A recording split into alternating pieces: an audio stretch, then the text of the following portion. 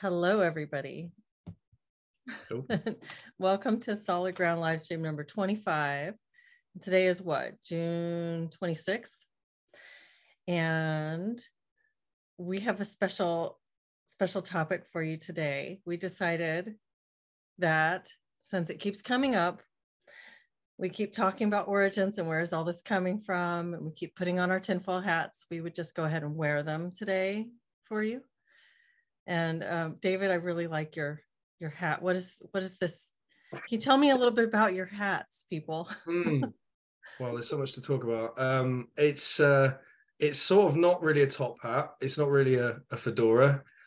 I think I had an idea when I started, and then at the end of it, I think it looks kind of looks a little like that pork pie hat you get. But I'm about the least cool version of whatever his face is from Breaking Bad. That's kind of what I was. That's a very charitable interpretation of my hat. I think is I forgot his name. What's his name from Breaking Bad? The main guy. The main guy. Walt. Yeah, that's it. Yeah. That's my charitable interpretation. I'm Walt from Breaking Bad, but that's really not what I am. I'm wearing a tinfoil. I think it looks a bit like a My Fair Lady tinfoil hat, doesn't it? It does. So I yeah, but it's my first venture into tinfoil hat wearing. I think also I don't steer towards conspiracy theories much, but I really am going to try to embrace it over the next hour, and conclude most of the time that probably it's caused by sort of lizard people set hell bent on sort of taking over the world, where I can at least. Yeah. You're going to bring in the David Icke perspective. Yeah. Where's David Icke when we need him? Okay, so I guess we should talk about Solid Ground just a little bit. We have a couple of notes about Solid Ground. One, Jennifer's group is not going to be happening today because she has a previous engagement. So if you're in Jennifer's Monday group, that won't be happening. Thursday's group, my group, we are going to have a specific discussion. We're going to talk about the issues that have been raised a couple of times by a parent that's been part of the conversation. And those are surround the kids' school. So if you are coming to Thursday's group, think about that, and we'll have a targeted discussion. And then David, do you want to give us the intro to Solid Ground for anybody who's new? Yep, certainly. Solid Ground is a peer support community for anyone concerned about the imposition of critical social justice, CSJ, aka woke, and or COVID mandates in their workplace, university, children's school, or community. We offer weekly online peer support groups in which members share ideas, thoughts, and support for how to navigate the impact of these ideologies and answer the question, where do we go from here? You can join one of our groups for only $5 per month. To find out how to join our community, please visit solidgroundsupport.com. And please note, Solid Ground does not provide psychotherapy or legal advice, and nothing we do should be construed as such. Good thing, since we're wearing these. Do not take any advice from these ridiculous tinfoil hat wearing people. Roan Wood in the comments says, nice touch, sorry, but they're most likely aluminum. I will go ahead and confess that mine is aluminum. I don't think we have any tinfoil anymore, do you? Yeah. Not that I know of. Jennifer, what inspires your headgear there? I was feeling a little 1920s. And then this is a listening device so that I may monitor the woke and their nefarious activities, but it is disguised as a very fashionable flower. That's beautiful. It is very fashionable. Yeah. Deborah, how about you? What's going on there? But it was too small for my head. Okay. So I went with tinfoil classic. Always good to go with the old standard. Well, it looks very kooky. So, so what about you, Leslie? How can you tell us a bit about your hat? Oh, this is a one of my kids' baseball caps, and it seemed like just the right thing. Lack of creativity and a lot of aluminum foil. So,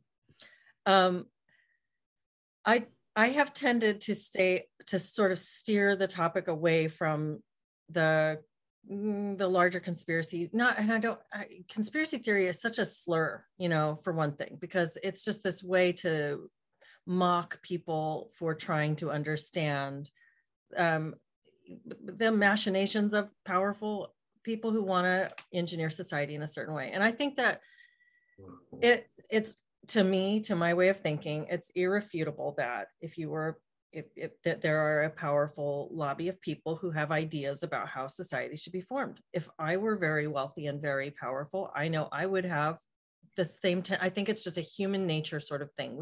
We have ideas about how things should be done and how things shouldn't be done.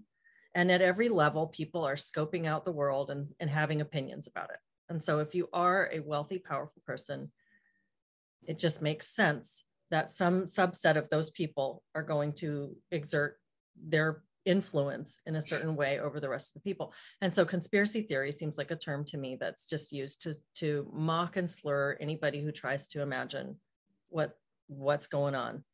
And also at the same time, there's so much conjecture because we don't really often know all of the ins and outs, and it's easy to be sort of to jump to conclusions when you have little bits of data. And so there is something mock-worthy sometimes in some of the theories people come up with. So it's just this big messy field. And I've tended to steer away from it just because it makes more sense to me to describe what we're actually experiencing rather than to go into a bunch of speculation. But that said, there is reason for the speculation as well. And anyway, so that's my foundation for why I haven't really delved into that a whole lot in conversations that I've been having on this channel. But what do you guys think? I think that there really is basically a cultural revolution going on, and we are all trying to make sense of it. And there's also a sense of being sort of unmoored from what we've grown up with and what makes sense. And so it makes us all feel a bit crazy. And so we're struggling to interpret what's happening. And it comes up in groups all the time. Well, who's doing this? Why? What are the motivations? What's behind this? Who's behind this? And I think it does make sense because we're meaning-making people and we're trying to make sense of the changes in our world. And sometimes we're probably a bit off course in how we're making sense of it. And other times I think we're closer to the truth. But I think it's normal that we're trying to figure it out. I really think as time's gone on as well, we've seen previous ideas that were considered conspiracy theories turn into actual really credible explanations for things that have occurred. I mean, obviously COVID and the fact that not long after the COVID outbreak really started stretching across the world, people were saying maybe it wasn't from the wet markets, maybe it was from one of the COVID labs, and it one of the COVID labs that operates within Wuhan, perhaps, maybe coincidentally. And yet people were considered conspiracy theorists for even saying that stuff.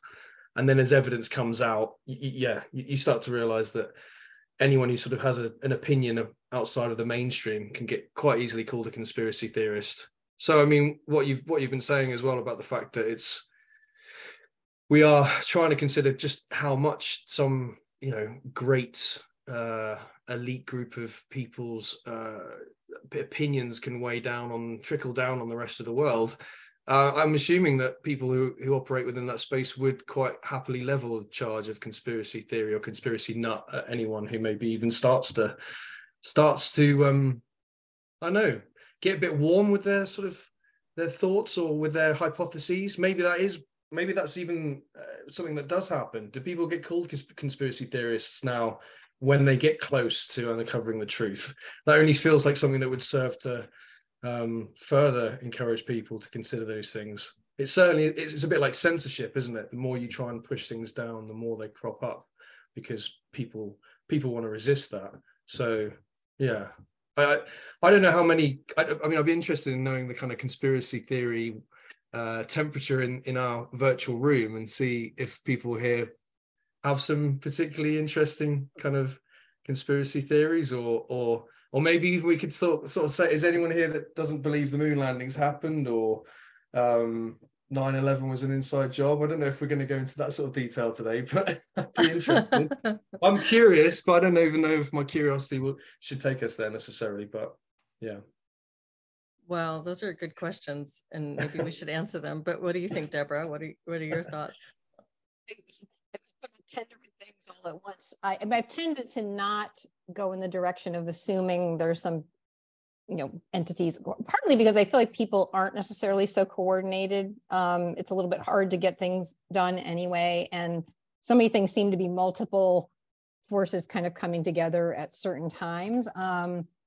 But at the same time, especially with, say, something like the World Economic Forum, like a group of people who are powerful, outright making statements that are about controlling things, or who was it? I don't know, it was Larry Fink. Someone said the other day, like on a stage in an interview, yes, we are going to force people to do such. Like Liz said, we are going to force people. So there are some activities that are happening that are definitely concerning, done by powerful people. I think where I get caught on it sometimes too is just sometimes it feels like there's a lot of psychological projection. Like it's very easy to make a they, like the amorphous they that are doing something. And so I know I have an allergy, like a little knee-jerk reaction to that. And at the same time, I mean, I'm willing to entertain things that might not be, consensus opinions. The other thing I'm just thinking, what's interesting at this point in time is because of social media, because the legacy media or things they're becoming less and less trusted,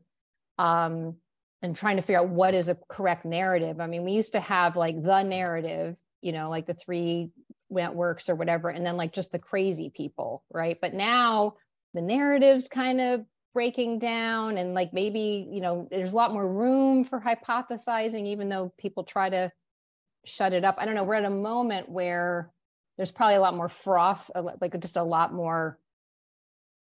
I think it's maybe how QAnon kind of came on and had some legs because people just aren't trusting what used to be the ways they get their information. And you're like, well, and I guess, I'm going to go look somewhere else and try to find community that way. So I don't know, that was multiple things. I try to stay curious about people's opinions around these things and not get judgmental about things that I don't actually know for myself. If my belief is informed by authority telling me, then that's not a firsthand belief. That's a received information. And so I try to stay humble enough to have at least the curiosity about why another person believes what they do, and not just dismiss it. For instance, and this is something that a lot of people will laugh at, I actually have a good friend who believes in flat Earth, and I don't believe in that. But I'm like, have I ever zoomed out to space and looked back at a ball? I don't know. I mean, it seems like it's a ball to me, but I'm just like, I know that sounds funny. We're all that's kind of like this area where people are supposed to laugh about it, but I'm not going to be, I'll just say, why do you think that? And then listen, and I'm not mocking my friend. I'm not thinking this is ridiculous. I don't know. Like, do I have a belief in one direction? Pretty much. But I just don't want to dismiss people out of hand based on received information that I've gathered from institutions that have proven themselves to be not necessarily trustworthy. And so I don't know what to do with that. But I guess the biggest conspiracy theory area for me that I've tended to be associated with or believe in is the danger of the vaccine schedule, the childhood vaccine schedule. My oldest child was injured by a shot that she received when she was 11, and it changed her life. And I started doing a lot of research and I read everything I could get my hands on for about 10 years before coming to the conclusion that I don't really trust the schedule as it's laid out. And my takeaway is, for every time you think about vaccinating for a given illness, research the drug like you would research any drug you would take. Think of it like a drug. Don't just accept that these are just safe and effective the way that they tell you. And so, you know, there might be times when you would choose to go ahead and do one, but don't just receive that schedule as I must follow the schedule that the government has given to my doctor to give to me. So I know that's a topic I could dive into really deeply, but I'll just stay on the surface of it unless people want to. That's interesting, Lizzie. I was just wondering, do you think around vaccines, the fact that there was such widespread, I don't know if this includes you, but like there was so much widespread coverage of people who were, say, anti-vax because of the now found out to be kind of false link between autism and vaccines. Because of that, there was such a large amount of like attention paid towards that, and such a kind of like a push to dumb that down. That in a way, we've lost a bit of nuance around vaccines as a result. So we can't have conversations about the side effects of vaccines, because any form of anti-vax sometimes makes you somehow part of this kooky club of people that believe that you're going to get autism. It's like there's so many other layers and colors to that we don't explore. I don't know. Does that? Yeah, I don't even know if I would say that it's a false link.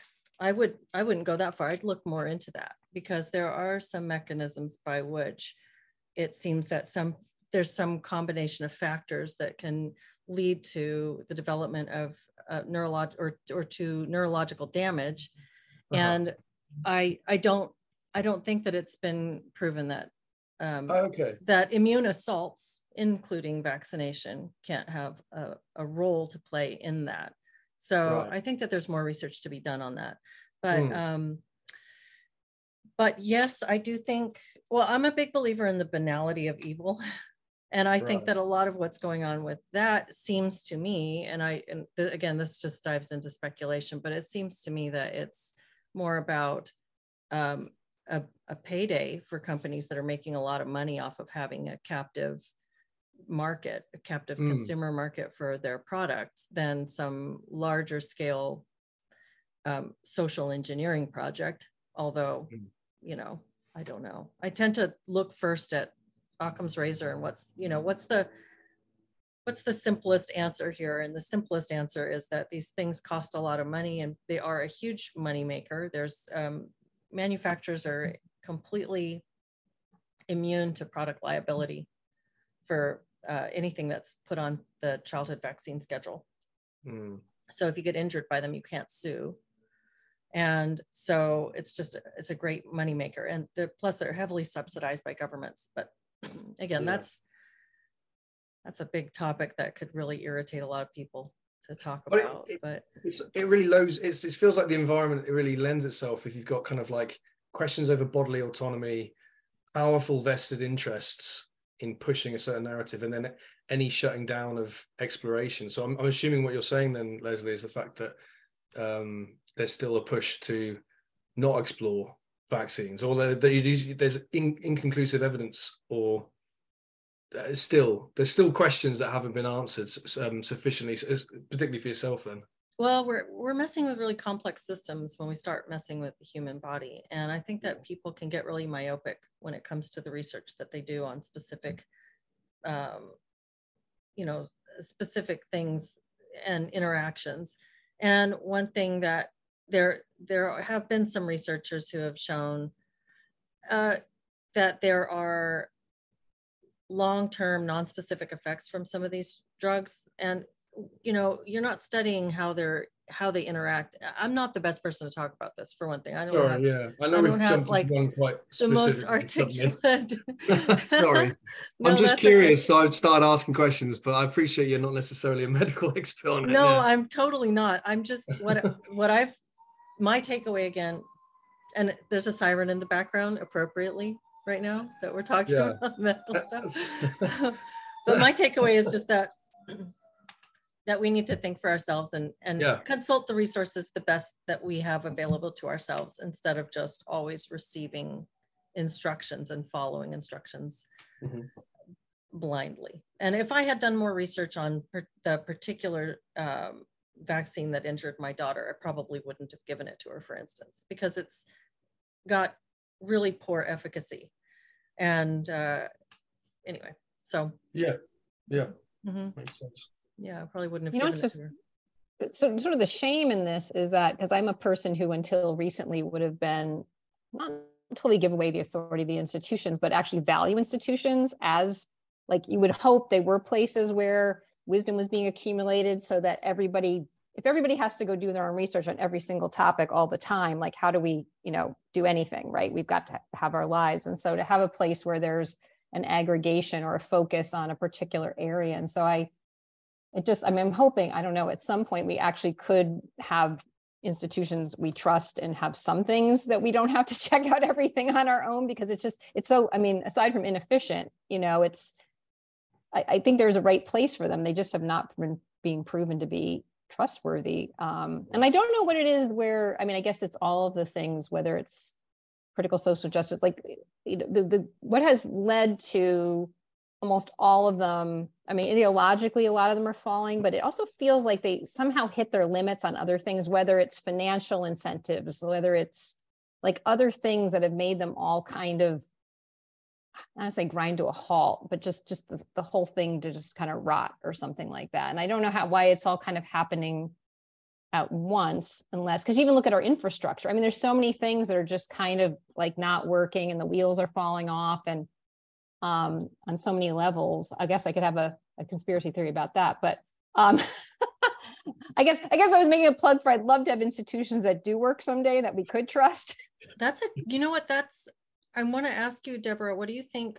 Because when you say that, one of the things that comes to my mind is at the point where you have to trust institutions to get information about how to function in the world.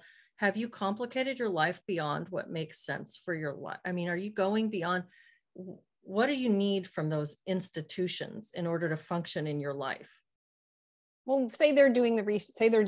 Say they're like, you're not going to go and do your own lab experience, right? To like check the vaccines. But for what? Like what aspect of life is so complex that we need that kind of level of? Oh, I think there's so many places where there's now, I don't see it as, it's interesting. It doesn't feel like, generally it hasn't felt like authority to me. It's felt like wisdom is being gotten, people are doing analyses, people are doing a lot of digestion of material that I don't have time to do. People are sitting thinking deeply about things that I actually don't even have the capacity to potentially think about. So to me, it's even like knowledge bases, like places, sometimes people put all the information in one place, so you just have something somewhere. So I don't know, I find, I personally, I guess I am a person who does value institutions when they're healthy, when they are, even like if it's a church or it's like something where there's people are coming together and doing a group effort that somehow they might be able to do it better than your average person could do it. And it frees everybody else up to have their life and do the things that they're interested in and they're good at. But this means you have to trust them, or they have to be trustworthy. So you're talking about the center of knowledge transmission and authority as in authorship and as in having some connection to the source of the information. Well, and assuming that they actually do know something and they actually have something good to offer, right? Like I'm presuming a place where there's actually intelligent people who are wise, and maybe they have, I don't know, they trained in something where they actually know how to do things I don't know how to do, and I'm not going to go try to learn how to, or maybe I can't even, like my brain's not going to do that. So, but it's funny, I think I don't go up to them like, oh, you authority, but I might go, oh, okay, that person's smart. I think say with a friend, would you go to a friend, if you had two friends to decide about something, some topic you don't know much about, and say one of them seems to know more and seems like, which one would you go to? Right? So if they spent 10 years looking into such and such, and you knew they weren't motivated by some other, I don't know, weird reason to set you off track, or someone's handing them some money under the table or something like that. So I don't know. We get it out of the realm of title, and because I know people are bumping into this, like, so what if someone has a title or they're an expert or all that, but I feel like there actually could be people who actually are more expert than me in something that I'd probably want their input on something, Yeah, but again, this trust piece is what I think is the problem. And what you're describing there is the difference between like going to a friend or an elder or somebody that you know and you have reason to trust and believe for advice or for resources versus trusting some company. Yeah. And then it seems like human nature gets involved there, and we have all kinds of conflicts of interest that could make a large institution untrustworthy. Maybe it's not, but maybe it's just that we want to naively believe that it wouldn't be, because maybe it ends up being somewhat motivated by things that are not directly for our benefit, but rather for some other larger purpose, which could be the collective benefit. I mean, sometimes the collective good is going to be very different from the good of the individual. And that doesn't mean that somebody has they're like this marionette strings, you know, it could just be, you know, it depends on what you're shooting for. If something's going to be good on in aggregate, is it necessarily going to be the best thing for that individual in their life? And so just understanding perspective might have something to do with trusting institutions. Well, it seems like checks and balances too built in, and you know, this is where like democracy comes in too. Like, at what level should the people be deciding even what the checks and balances are and making sure they're done? Anyway, I've been talking a lot. No, that's interesting. What do you think, Jennifer? Yeah, I really understand from Deborah's perspective what she's saying. I would love to trust institutions. There are a whole slew of topics that I have absolutely no interest in, and I really would like somebody who is interested in it to tell me what to do.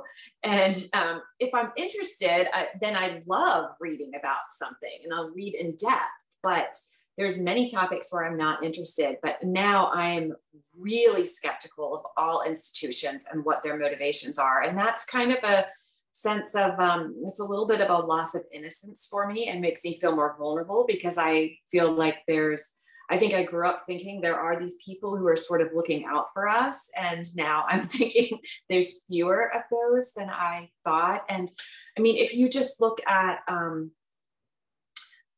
what people have been told in this country about what we should eat, for example, we have really, really been misinformed about that. And the sugar industry had paid scientists back in the 60s to point the blame at fat, including healthy fats, for disease, particularly cardiovascular disease, and to not look at sugar. So in other words, it's dangerous to eat an avocado, but you can pig out on Tootsie Rolls because they have no fat. You know, we've been given so much misinformation in the food pyramid, where they said you should mainly eat grains, which we now know is not true. And so it's, you know, I'm a person who's an independent thinker, but I don't want to have to try to become an expert on everything. Some things are outside my capability. I would need a neurosurgeon, obviously, if I had brain cancer. But yeah, I would really like institutions to be trustworthy and to not become corrupt. But I do think that all organizations, especially as they grow larger, their mission slides away from what their original intention was into maintaining the organization itself and the survival of the organization. And that's a problem. Mm-hmm. Mm-hmm. David, what do you think? I think that's well said. Yeah, I mean, I'm thinking about sort of climate science and thinking, gosh, I wish I could trust what we hear about that.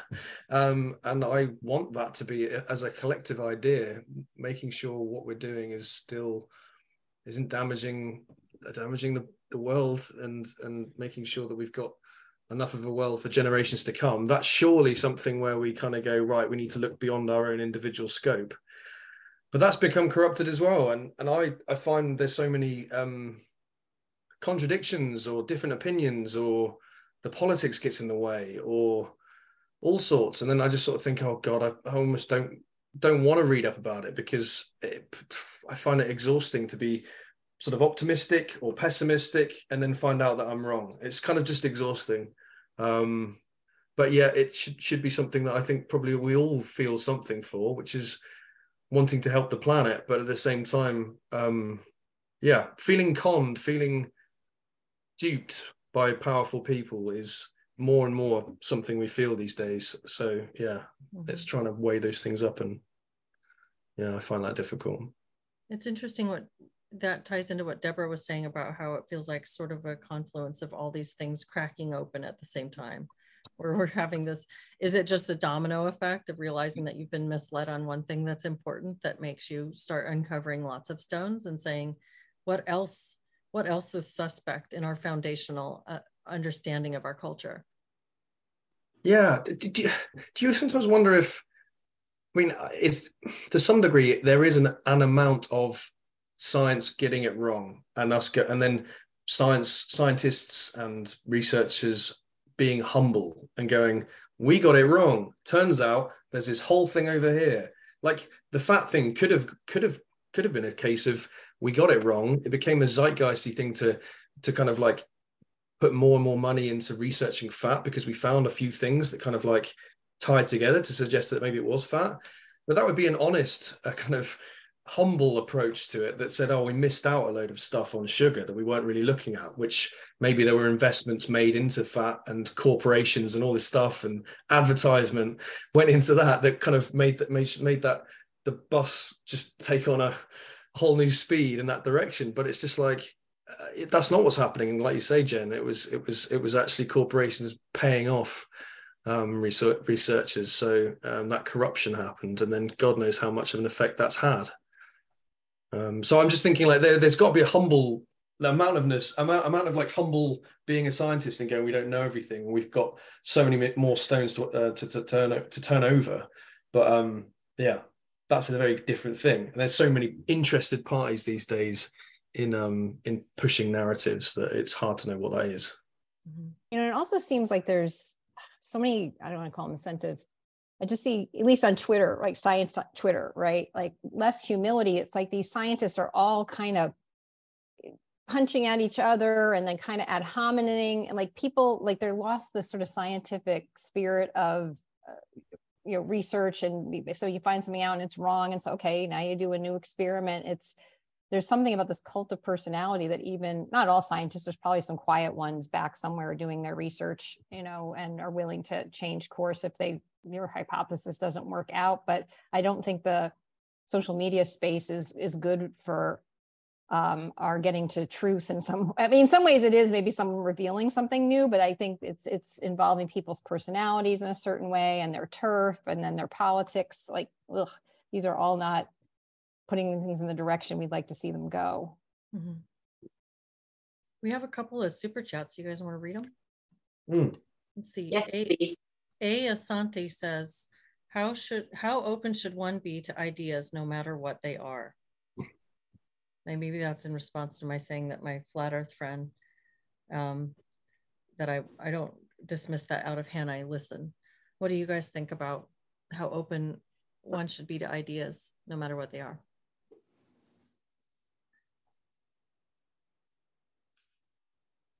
I like to listen and try to understand where someone's coming from, because even if I don't draw the same conclusions as that person, I might learn something. And, you know, at worst case scenario, I'm at least understanding them better. I think it's good to be able to have the mental capacity to entertain ideas, but not adopt them wholesale. Like just because you're thinking something and exploring something doesn't mean you have to say, oh, okay, sign me up. But sure, I'll listen to somebody.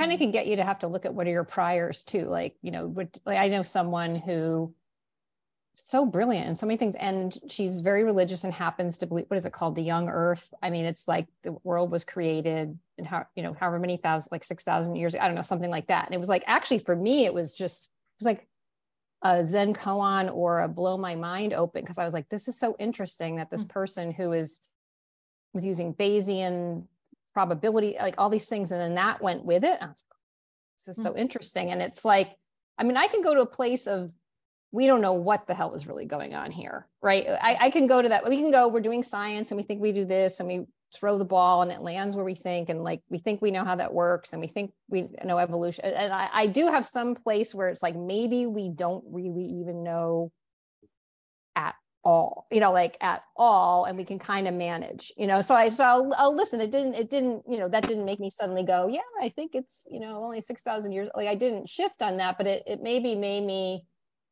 just remember that we could at some point like discover another way we're looking at all of these things than we happen to be now. Even though I'm still probably going to operate on the frame I have, but I'm aware I have a frame. I've started to get quite cynical about, I think, is it Jung who has that saying that people don't have ideas, but ideas have people.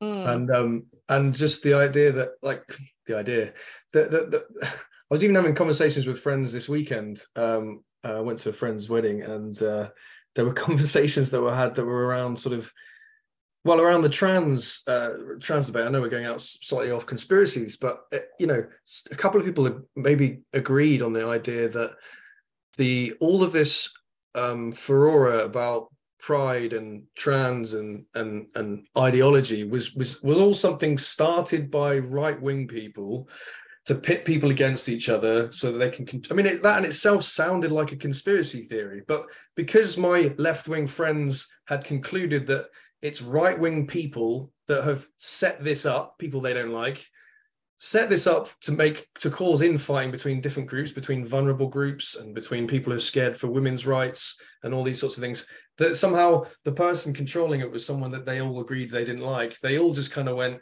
yeah, that's probably it. And I was just like, oh, wow.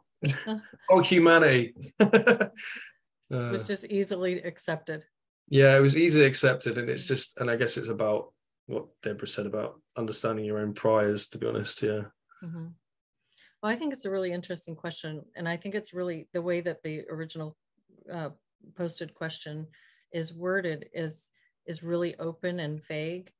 And so if I try to insert different things into that equation, there's some ideas that I think I wouldn't be very open to, like ideas around hurting people. I child abuse, pedophilia.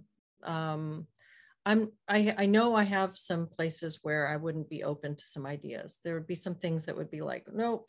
And I also have some of my own really personal, I guess, values. I'd say I tend to be pretty libertarian in a lot of ways, but then there's a few areas where I'm really, I really have strong opinions. And one of them is around the commodification of sex. So like the porn industry and sex for sale and stuff. So I tend to have like my own, this is just me personally, my own areas where I know I have rigidity and firm opinions, and I'm not as open. But for ideas that I haven't done a lot of research on, I try to remain somewhat flexible, at least in, as Jennifer said, listening to another person and trying to understand their process and having respect for their own process in that, and having enough openness to, and enough humility to know when something is not, I'm not an expert on it and I don't really know what the truth around a certain matter is. And I think so many areas of life, like these big picture sort of things, like you're talking about, David, like did the right-wing people manufacture this? And like, how could we know? And so if somebody has an idea about that, or how could I know? I guess I should say, how could I know? I don't know if that's the truth or not. So does it hurt me to be open to that and say, well, tell me more about that? And then I don't necessarily, like Jennifer said, I don't have to adopt that idea to be respectful and open to the fact that somebody else believes it. So yeah, I think that's sorry. Sometimes it just helps you confirm your own values even more. Like I watched something, I can't remember what it was, some kind of documentary about basically people who do who create porn content for online audiences. And I watched this documentary and they were very much in favor of it and explaining why, in their view, the industry was a good thing and must not be interfered. Oh, wow.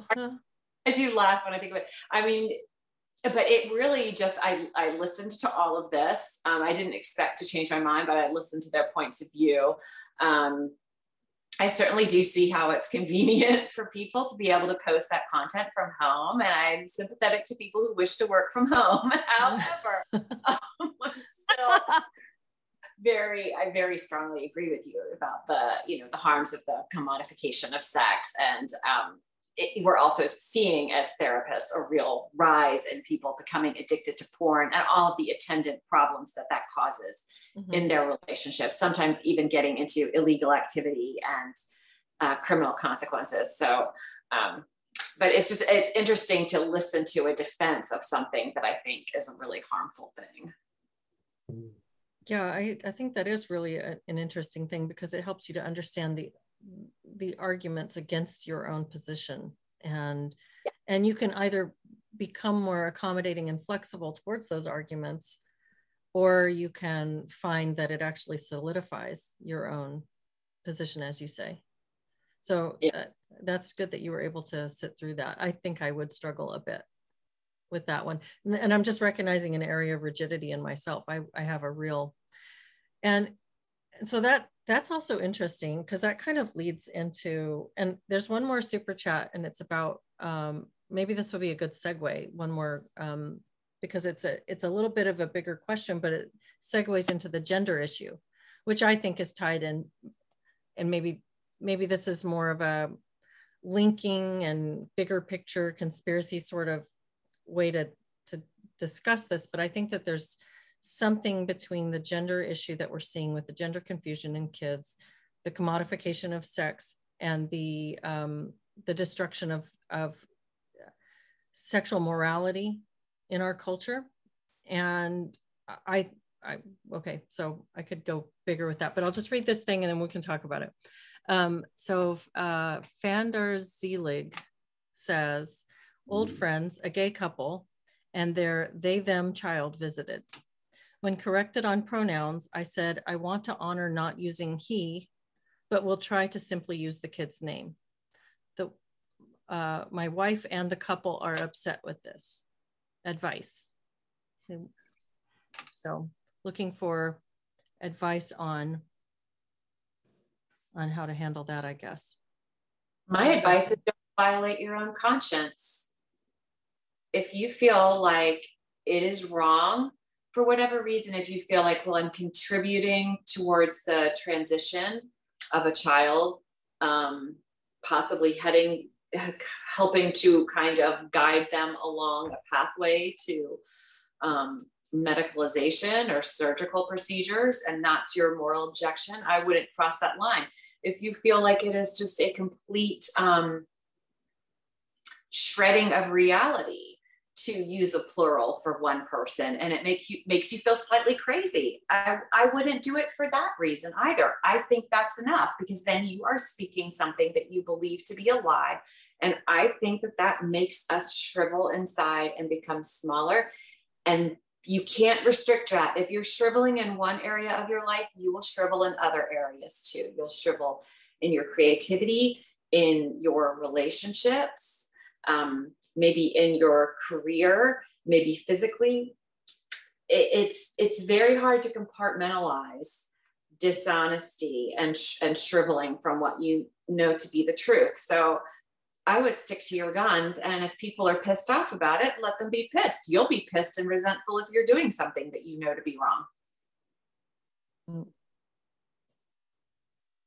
I think that's great. Yeah, David, go ahead. Sorry, I think that's great as well, Jen. I was going to say, I just think that, like, if you're agreeing to pronouns, well, I guess if you understand why you don't want to affirm someone's pronouns, that's one thing. But kind of just going along with pronouns and not necessarily knowing what you're kind of sort of tacitly, implicitly going along with. Are you going along with that child's innocent self-discovery, or are you actually going along with something that is slightly more coercive? Is it something that they've read from school, or they've been told from school, they've been encouraged at school? Is it something that they're, you know, very far left parents have decided to sort of push upon them in some way? And it's not something you'll necessarily know, but by kind of going along with it, it might give you a sense of feeling uncomfortable. It's kind of like what Jen was saying. Don't do something that violates you. If you've got a sense in which you don't know what you'd be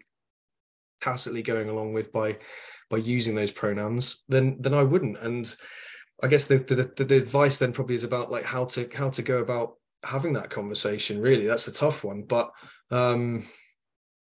yeah, we need to trust our guts more, I think. I heard just very recently a child and adolescent psychologist say that social transition is very much a therapeutic intervention. It is an intervention. And so by abstaining from participating in that intervention, I think I think it is a really, I think it's an important decision to decide if you're going to participate or not in that. And that this person's, the person who posted that question, is trying to create a compromise solution where he's just going to use the child's name instead. That seems like the most respectful way to remain polite, not participate in the intervention, but also maintain a neutral stance with regard to the intervention. And for other people to be pushing, for his wife and this couple to be upset that he's refusing to use these specific words, even though he's not using the words that they're asking him not to use. I think that is the social error is on their part, not on his. Yeah. He's trying to remain polite and neutral.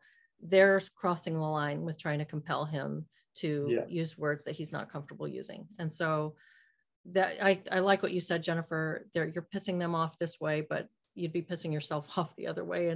And it's better to be in alignment with your own values on this. And if you feel strongly that you don't want to participate in that, I really think that's something you should listen to. Deborah, do you want to weigh in? No, everybody said such amazingly great things. I can't add. Okay, well, I hope that was helpful discussion for that question. There's a couple more. Asante, who asked us that first question about open-mindedness, says, do not be so open-minded that your brain falls out, G.K. Chesterton. So yeah, that's good. That's great. And then also same poster, thank you, Asante, says, if sex work is wrong, then could sex outside of the context of monogamy, I think this is just a typo here, but then sex outside of the context of monogamy is wrong, because sex outside of monogamy can lead to broken homes, heartbreak, and disease. That's phrased as a question. I don't know, I think that's a big topic. It's interesting. I think that my thought on that is that merits a longer exploration than, maybe an entire live stream. We could talk about sexual morality and have that discussion, and might find that we have a variety of different opinions on different aspects of it. But what do you guys think? We should maybe take that up another time and really dig into it more deeply? Or do you have any thoughts immediately on the question? I think it's a topic for later. And I will also say that I don't hold much hope for the future of relationships that are non-monogamous and all this, what is it called? Ethical non-monogamy and all. It's all just horny people wanting to have it off and wanting to have their cake and eating it too. You can wrap it up in any philosophy you want. It's just, I want to fuck who I want to fuck, and I'm trying to do it without consequences. And good luck. Good luck to you. Is it a lot of the time these ideas or frameworks sound good, don't they? But if it's one thing that they can never seem to do is to have an inbuilt sort of self-righting mechanism that means that narcissistic people who've not managed to recognize their own narcissistic temperament can't take advantage of it, because no one ever builds that sort of like self-righting mechanism into these frameworks, and so therefore they just run amok, don't they? What do you think about that, Jennifer? I'd like to hear your response to what David said. I don't quite understand it. So right, okay. Phrase it briefly. No, I just mean like a lot of what we see even in woke theology, if you like, it doesn't have. It sounds good, it sounds compassionate, but it doesn't have enough. It's not solid enough to kind of protect people against narcissistic people saying the right words. Do it, like polygamous people can sort of say, well, I'm in love with this person, I'm also in love with this person, why do I have to just share my love in one direction? I've got so much love to give. And it sounds a lot of the time like it's people who don't necessarily know that their own selfish desires are possibly motivating, like you said, Jen, horny people who just want to fuck. No, thank you for explaining that, Mark. No, I absolutely, I think that it's right. It's really right for exploitation. And I'm not talking about young people who are just, in the process of dating and they're, playing the field. It's a life phase, can be an appropriate life phase. I'm talking about like what you're saying, like people who are like, oh, I'm married, but it's an open marriage, and here's the long list of intellectual reasons why this is going to work. It's very intellectual, yeah, exactly. And and there's all these justifications, and in fact, we're quite a bit higher morally than the rest of you, because the rest of you just have your petty jealousies and you're involved. Exactly. Mm-hmm. Yeah, it's much higher to be controlled by one's genitalia, certainly. So. Yeah, I have a dim view of that, let's just say. Well, it's interesting because it seems like a very antinatalist kind of, it goes along with this really antinatalist movement that we're having across the board. We've got no matter where you fall on it, the way that they're doing abortion now is pretty extreme. The conversations happening around abortion, and like abortion all the way up till the time of birth, is a thing that people are like happy to promote. What the heck is that? And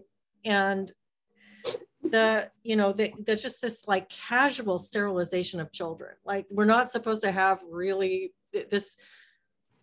You're wrecking kids' sexual function through a lot of these gender interventions, and then the rise in polyamory, ethical non-monogamy kind of stuff, which is all about making sex into something that's purely recreational. The promotion of porn, it's becoming so like, you talk about porn and what you get back is like this idea that it's inevitable and that it's a must and that it's totally fine. And how dare you even say that it's not okay for people to be like having their favorite porn, that they talk about. Like it's all so different. It seems like it's risen all together, and it's part of this.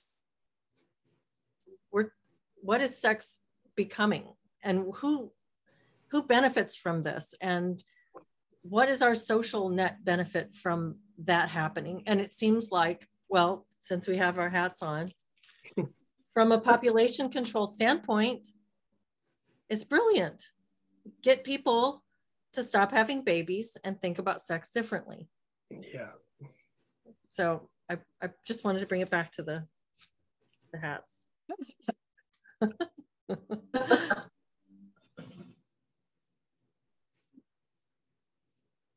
The tinfoil hat thing too much? I was just thinking I haven't done enough linking things back. I said that I'd embrace tinfoil hat framing, and I haven't. I've not done enough. Where are all the lizard people now? Yeah. What do the lizard people think about population control, David? Yeah, well, they're lizards, so they're not a big fan of the old Homo sapiens. We spent too long thinking we're top of the world when we're not. And I think the lizard people are going to start letting their masks fall off because, you know, they want to be found out because they're jealous of not having the spotlight. Yeah. Okay, that'll do. Is that the royal family? Because I've heard the David Icke thing. Oh, that's a good one. That is what he talks about. He thinks that the royal family are basically lizard people. And then, yeah, there's like isn't there like photographs of some of the royal family in sort of like strange, you know, you take a picture of someone mid drink or something and the still makes it look, they look a little bit reptilian. And then you read, I mean, David Icke will probably write, or one of his followers would write a whole web page on how this is, you know, the lizard man finally sort of taking his mask off. I don't know. I don't know too much about it, but it's something like that. Are the royals lizards, Jennifer? No, but Harry and Meghan, they might be. There's something. What do you think, Deborah? It's making me think more about that was the other, you know, it's funny, you've got the lizard. Well, I don't know how the lizards relate to Illuminati. I mean, that was always the one that was really interesting, of like this ongoing elite. And then I don't even know if there's the Masons and there's a while I was trying to understand these esoteric lines and back to Christ and Mary, like all this stuff. It is so interesting about people. I'm thinking about this right now.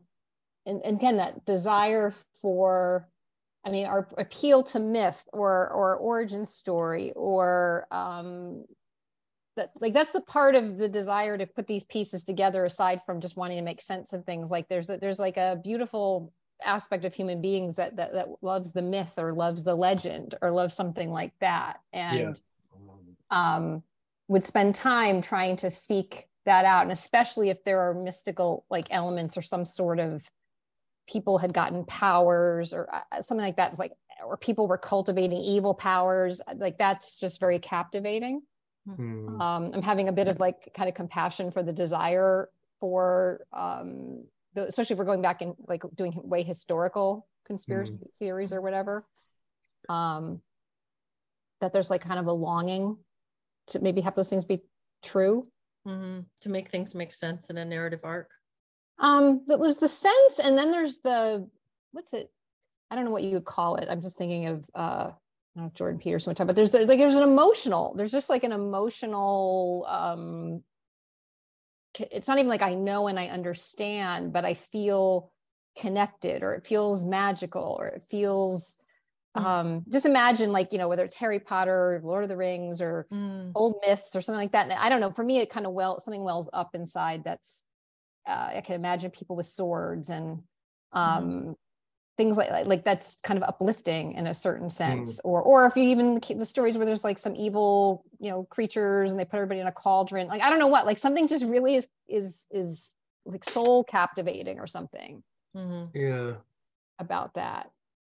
I was also thinking, as you were talking, Deborah, like there were these AI generated images of kind of like, I don't know, like getting an AI to generate an image of a 19-year-old sort of like birthday party at a club or something, and they were all they weren't humans, but they were AI generated. So and there was I think it was like a post on Reddit, and they were like, can you see this picture? What do people think when they see this? And there was a feeling, and I think it was all shared by the commenters, that they were looking at these images, something didn't quite feel right about them. They looked a bit kind of uncanny valley, sort of weird. And then under the comments, someone revealed that's because this person here has more fingers than they should do, and they've got a hand, and then this person here has more teeth than is humanly possible.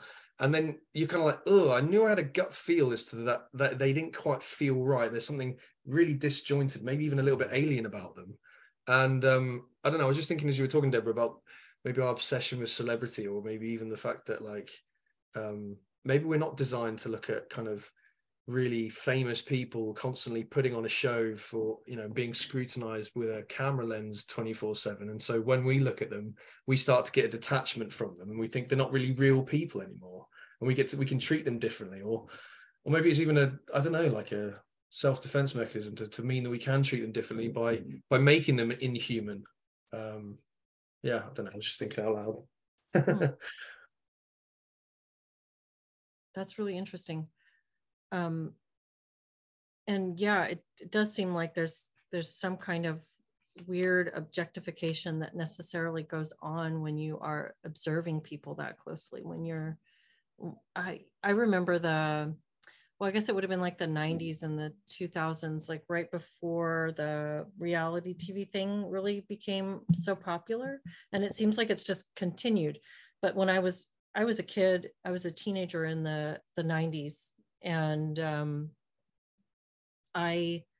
it was all the thing to like look at People magazine, and the supermodels became really popular, and people were reading about the stars' lives behind the scenes and stuff. That was just such a thing. And there was something really gross about it to me, something really, really disturbing about it. And I can remember when reality TV just first kind of started was when I got rid of my TV, and I just didn't want to have a television in the house. It just made me feel so gross. This obsession with celebrity and turning average people into celebrities that you'd want to, just understand. Why are you sitting down looking at a screen watching somebody else's life that could be just like your own life? You could go live that. You could go do that yourself, but it's more fun to just sit and consume it as if it were a product. I don't know that, but that's getting off base from what Deborah's talking about, which is like that mystical, that like ethereal draw to something, I don't know, magical, like you said. And I think about, like, I've had this thought, our world that we live in is absolutely a world of magic and wonder. Absolutely. If we open our eyes today with no prior perspective, it's just that we're used to it. That's the only reason it doesn't seem magical to us. I mean, we've got, like, trees are so cool, right? Like they're these things that start at the ground and they go whoop, and then they have this green, and that's really cool. And people talk on the people put a little tiny thing in their ear and hear a voice from across the entire world. Like, that's really magical. And people zoom around in, metal boxes that they get into, and they can go from one place to another place really quickly. It's so cool. If we didn't have the being doled to it by how common it is to us, it would seem magical to us. So I don't know if that thirst for magic is just a sense of how desensitized we've become to wonder in our own lives. I don't know. Did I go completely off base there, or did that make sense to anybody else? That makes go ahead. I had a completely different thought. I was wondering if that in any way ties into that loss of wonder and the appreciation of the sort of bliss of the ordinary, if that ties into consumption of some of these ideologies, because they're all so extreme, and it's almost like, are we trying to stimulate ourselves with ideology? Are we trying to be, get some kind of rush from online porn? Are we even getting a rush from, labeling people white supremacists and assuming these terrible things about the United States? And maybe that's really exciting, because then you get to be on the forefront of this basically sort of like a fraudulent civil rights struggle. And maybe the trans thing, I mean, what's more extreme than saying, oh, I'm just going to switch sexes, which to be 100% clear, I do not believe to be possible, but just the idea of that and pursuing that, it's like almost like this, sort of godlike level of control. Yeah, it's like everything, all stimulation on, is on like high def. Yeah. It's like, instead of eating, I don't know, an apple, you got to eat a Snickers or something. And then pornography is the version of sexuality that's that kind of junk food for the sexuality. And then you're talking about these ideologies having a sort of mental impact that's similar to that, like all the extremes of everything. It's like we're needing more and more. We're trying to blast ourselves with sensation in a way. Mhm. You know, another sort of piece, I mean, somewhat stimulation, and some of it I find kind of endearing actually, is this rise of even collective trying to figure things out. I think this started with, you know, we said thinking about TV shows. I'm thinking like, say when Lost came on and everyone was trying to figure out like what's going on. And then there's these message boards and what do we think's happening? And it started to be, and maybe people were always way back in the Usenet days, conspiracy theorists, people were having little boards and talking to each other, but it seems like there's this community building, this we're kind of maybe in on it, and puzzle solving. I'm thinking with QAnon, even though I didn't really follow them that much, but I think it's a little entertaining, but people also feel like they're like on a mission to solve the thing. And so there's something, I like the part of it that's people together being excited to solve something, you know, or to puzzle through, and maybe we got the next piece, and the collective piece of it that we're able to do because of the internet. So I think that's like another facet of how this, you know, conspiracy theory thing sort of manifests. Like it's speaking to some part of us that wants to have a united mission. Yeah, be on a little team, and like we're like, did you think of this? And I found this little, did you see the Easter egg and the episode where, you know, and so on whatever your conspiracy thing is, well, I saw this photo that had this little thing in the corner. I think that means, you know what I mean? And I think people like, I almost want to, like, can we give people puzzles to solve that, you know, are potentially ones that we could do something about, or, you know what I mean? Like we have contests where they're like, you're actually solving a thing that we might, I don't know, a climate change thing or something, right? But I mean, I guess there's these team shows that are, but I feel like it's part entertainment, but it's part like humans liking to get together to solve stuff. I think that's really, I like how you described it as endearing, because I think that it's so easy to start criticizing aspects of human nature, but it's nice to, like, one of my ones that I had sort of a realization about was the way that, especially during COVID, a lot of people were referring to each other as sheep. You know, this was a really common thing. Do you remember this? So people who were critical of COVID policy, it was very common to refer to everybody else as a bunch of sheep who were blindly following COVID policy. And I guess I've probably said this before, but I tend to think that the impulse to follow the herd is actually a positive impulse. It's not that impulse that is necessarily to be criticized, although there's room for obviously some criticism of it, but to mock it to that extent, the impulse comes from a positive place, and it's being exploited by people who are, you know, taking advantage of people's positive nature that want to follow one another and want to believe in one another. Like you and Deborah were saying, Jennifer, earlier, about wanting to believe institutions. Like that comes from a place of giving the benefit of the doubt and believing and wanting to believe in your fellow man.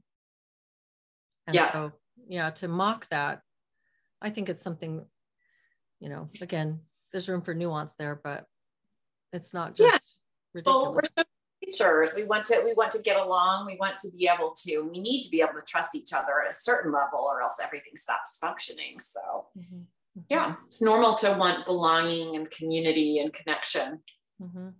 As S Koval 7 says, still sheep, sorry. Which is fine. Because I see the point in that. I get that. But yeah, thank you for the like direct. Yeah.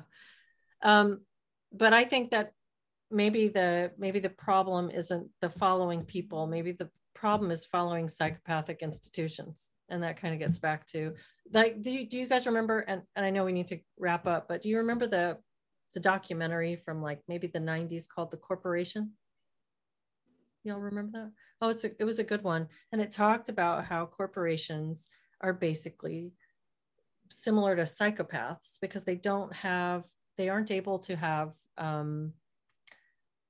any care for individual well-being. They have to take care of themselves. And so there's something about the structure of that organization that just, it's, I think, was it you, Jennifer, that said that after a while, an organization or a group loses sight of its original mission and becomes about self-maintenance. And so at that point, when it becomes about self-maintenance, it's no longer dedicated to whatever it said it was doing in the first place. Maybe that's health, maybe that's pharmaceuticals, maybe that's childcare, whatever it is. And if we're still following along with that, we are the sheep, so to speak, that think we're following the herd, but we're actually being led astray. Yeah. I don't know, pretty interesting. But as we wrap up, this has been very fun. I've enjoyed your hats and your thoughts, and anyone who's listening in. Yeah, Deborah, are you picking up any signal there? Yeah, from the and Jennifer, from your listening device? Yeah, man, I'm hearing all kinds of crap.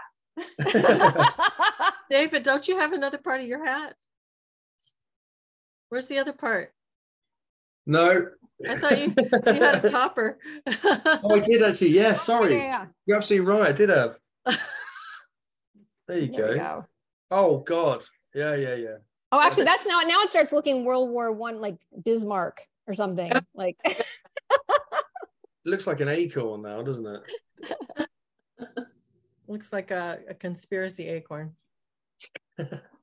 Paranoia acorn. Well, any final thoughts that any of y'all have that we should have talked about and missed, or want to put a fine point on anything? No, let's do a live stream though, talking about monogamy and non-monogamy. That topic seems to keep popping up.